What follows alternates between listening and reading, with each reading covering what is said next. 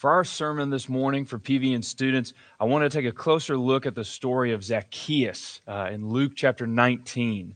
Now, we won't sing the song about Zaccheus unless you want to, but you maybe film yourself doing it and then send it in. But, we always remember Zaccheus as being a short man, right? A wee little man, as the song goes.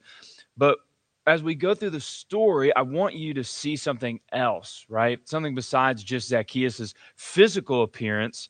Maybe let's look at his spiritual appearance. One of the biggest points of the story of Zacchaeus is Jesus' power to convert someone.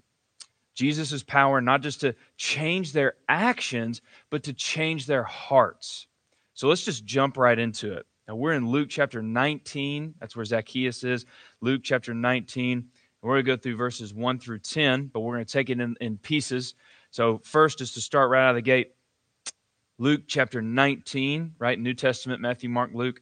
Luke chapter 19, verses 1 through 2. We'll just go through this. Luke 19, 1 through 2. That's Jesus. So Jesus entered Jericho and was passing through. And there was a man called by the name of Zaccheus. He was a chief tax collector, and he was rich. Now, when the text says that Zaccheus was a tax collector, this is not the exact same thing as a tax collector today. Zaccheus didn't work for the IRS. He wasn't trying to do everything by the book. Tax collectors in those days could be very, very corrupt. There was very little oversight. There were no regulations. There was really no paper trail. It's very difficult to keep up with stuff like that. And this isn't just Zaccheus. One of God's biggest charges against Israel, his own people, one of God's biggest charges against Israel in the Old Testament was that the poor were constantly taken advantage of. Now, Jewish people were under the rule of the Roman Empire. So they had to pay taxes to Rome. But here's what the Roman Empire would do. See, the empire was humongous, right? One person couldn't oversee the whole thing. So here's what Rome would do. They would hire a Jewish man from within to collect taxes owed, and then he would send that money back to Rome. And if the tax collector collected too much money that the Roman Empire didn't need or didn't ask for, guess who got to keep all that extra cash? Notice in verse 2 it says that Zacchaeus was rich. Well, how is Zacchaeus making money exactly if he's just sending all the people's money back to Rome? He's not. He's keeping some of it for himself. He's pulling too much money from the people that they don't know about so that Rome can say, no, you keep some of this leftover money. We don't need it. Notice also Zacchaeus is not just a tax collector, according to verse 2. He's the chief tax collector. Usually you climb the ladder at work, right, by working hard. But these were tax collectors in the ancient world. How do you stand out to the Romans employing you? How do you do better as a tax collector than your coworkers? You get more money, right? That's how you do better as a tax collector in the ancient world. You just get more money than your coworkers. Zacchaeus, being the chief tax collector, who was also rich, is saying that he was the shrewdest, most corrupt man out of all the tax collectors. He was the best there was at figuring out how to get more money out of the Jewish people to give to Rome. And this got Rome's attention. The Zacchaeus guy's getting more money out of his people than anyone else. So they promoted him. Show other people, show your other tax collector coworkers how to get more money out of their people, just like you're doing. We find out later in the story that Zacchaeus had lied and cheated a lot of people out of their money so that he could give it to Rome. And here's the thing.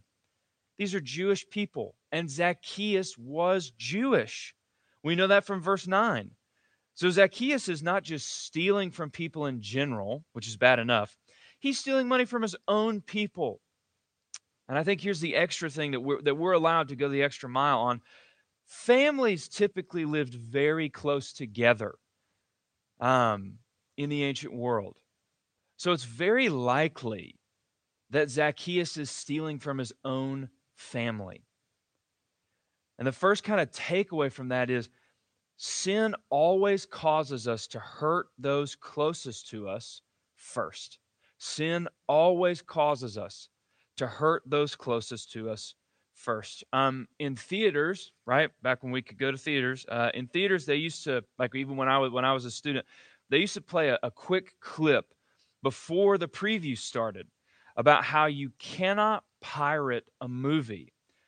You can't film the movie in theaters with your phone or with a camcorder or whatever, etc. Right? And it would say at the end of the clip, it would say, "Pirating movies is not a victimless crime." And I would take that even further. I would say that there is no such thing as a victimless crime, period. Think of Adam and Eve eating the fruit in the Garden of Eden. There was literally nobody else there at all. Talk about a victimless crime. But look at all the damage it did. Look at all the hurt that it caused. The sins we commit, even the private ones, change us. Remember, there's no such thing as a victimless crime. The sins we commit, even the private ones that no one else knows about, they change us. They darken our hearts. They pull us further away from God. And now, when you interact with other people, you're interacting with them as someone who is farther away from God than you were yesterday. Just because people don't know, just because the people around you don't know about the sins you commit, that doesn't mean they're not a victim of those sins. Just because the people near you don't know about the sins you commit, that doesn't mean that they're not still a victim of the sins that you commit. Have you ever noticed how the Ten Commandments can really be summed up as love God and love people? Why those two things? Because they are related. God knows that when you stop loving Him, it will affect your ability to love other people. God knows that when you stop loving Him, it will affect your ability to love other people. Our sin affects us and everyone closest to us. There is no such thing as a victimless sin. Zacchaeus' heart is dark and dead. He is consumed with material wealth and status. His heart is far from God, and because his heart is far from God, it is automatically far from other people. Remember the story of the man possessed by the demon in Luke chapter 8? He makes his home among the tombs, and no one will go near him. And we read that and we think, oh, how awful. And it is. But we miss the point that Zacchaeus is the same way. He's not possessed by a demon. His sins have isolated him. And our sins do the same things to us. They isolate us from God and from each other. The devil is not your friend. And I know that sounds so hokey and whatever, but it's true. The devil is not your friend. His ways do not lead to fulfillment or happiness or the peace that you think they will. They will lead you to loneliness and sadness, isolation, even in a group or crowd. And even in a group or crowd, you'll still feel isolated. But Jesus can save. Jesus can save. And that's what he does. Moving into the next section, Luke 19, 3 through 4, right? Luke 19, 3 through 4.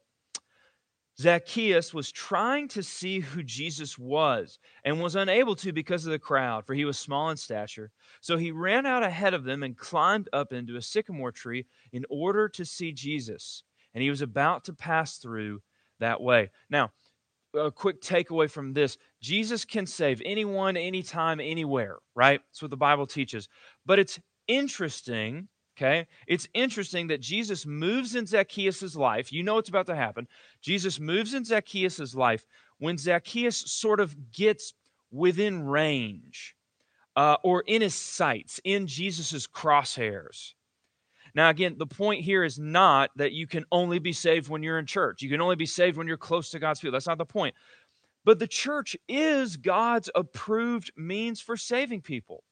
The preaching and singing and ministry of the church.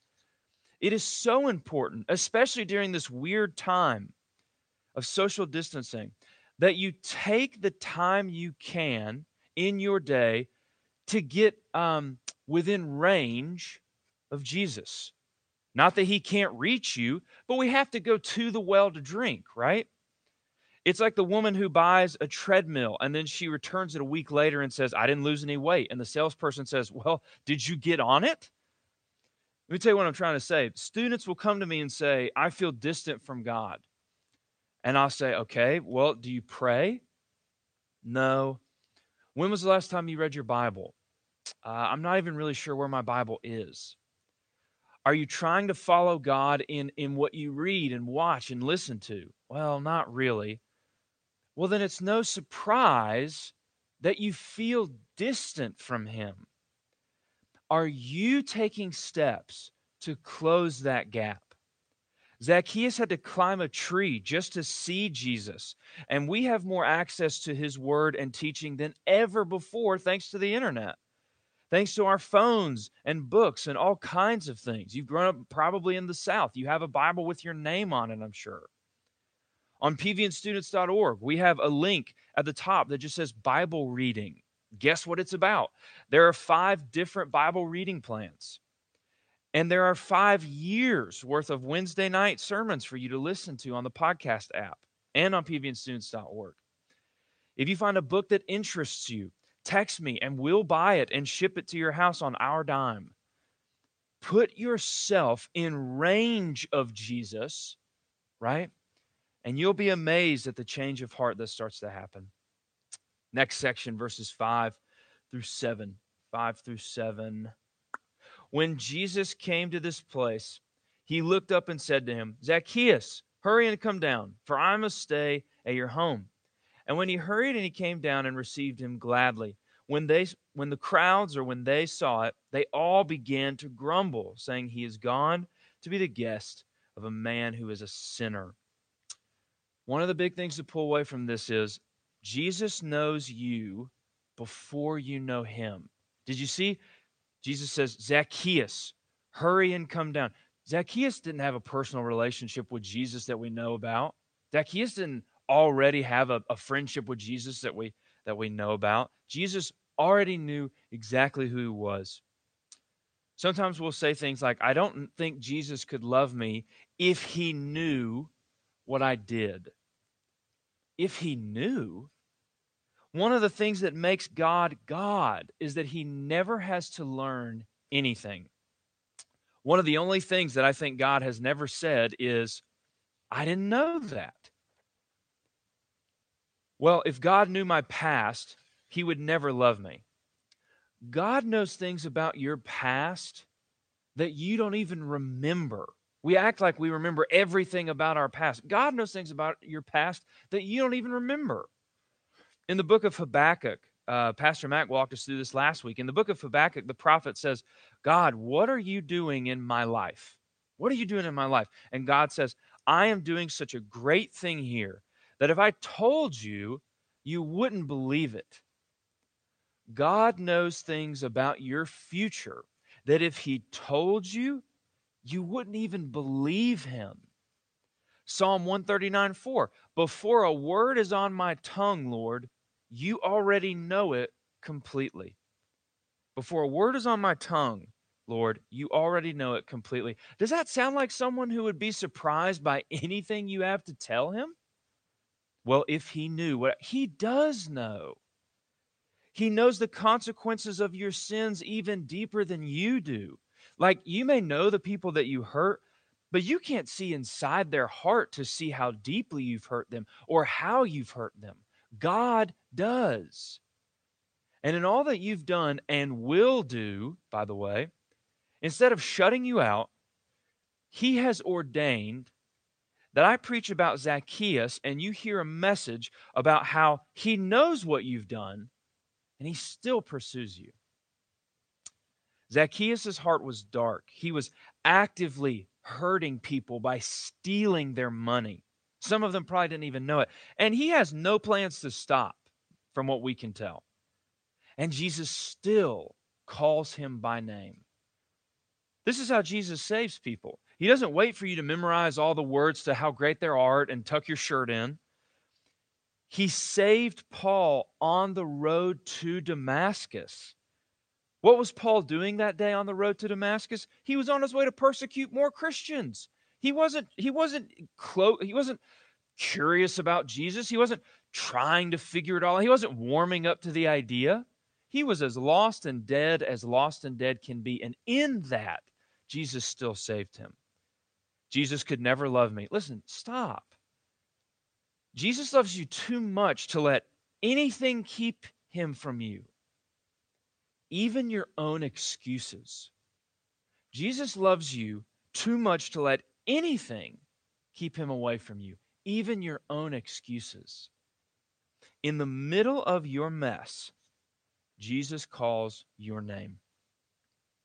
And then he comes and stays at Zacchaeus' house, which is a huge sign of friendship in those days. And here's the thing. This is in Jericho, right? He entered Jericho, verse 1. Jericho was a city where a lot of priests lived, as well as several Pharisees and officials. I mean, it was a big city, right?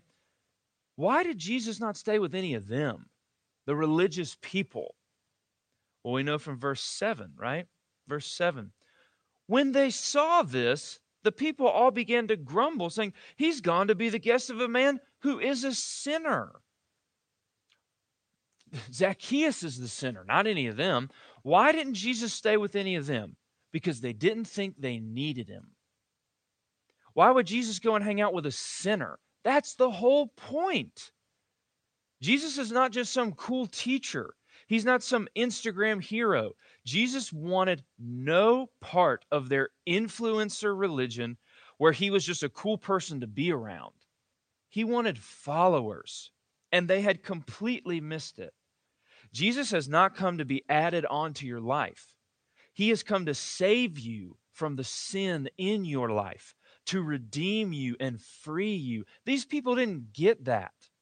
They didn't understand, and I think a lot of us in the church don't understand this today. Our number one relationship with Christ is he is our Savior and King. Period.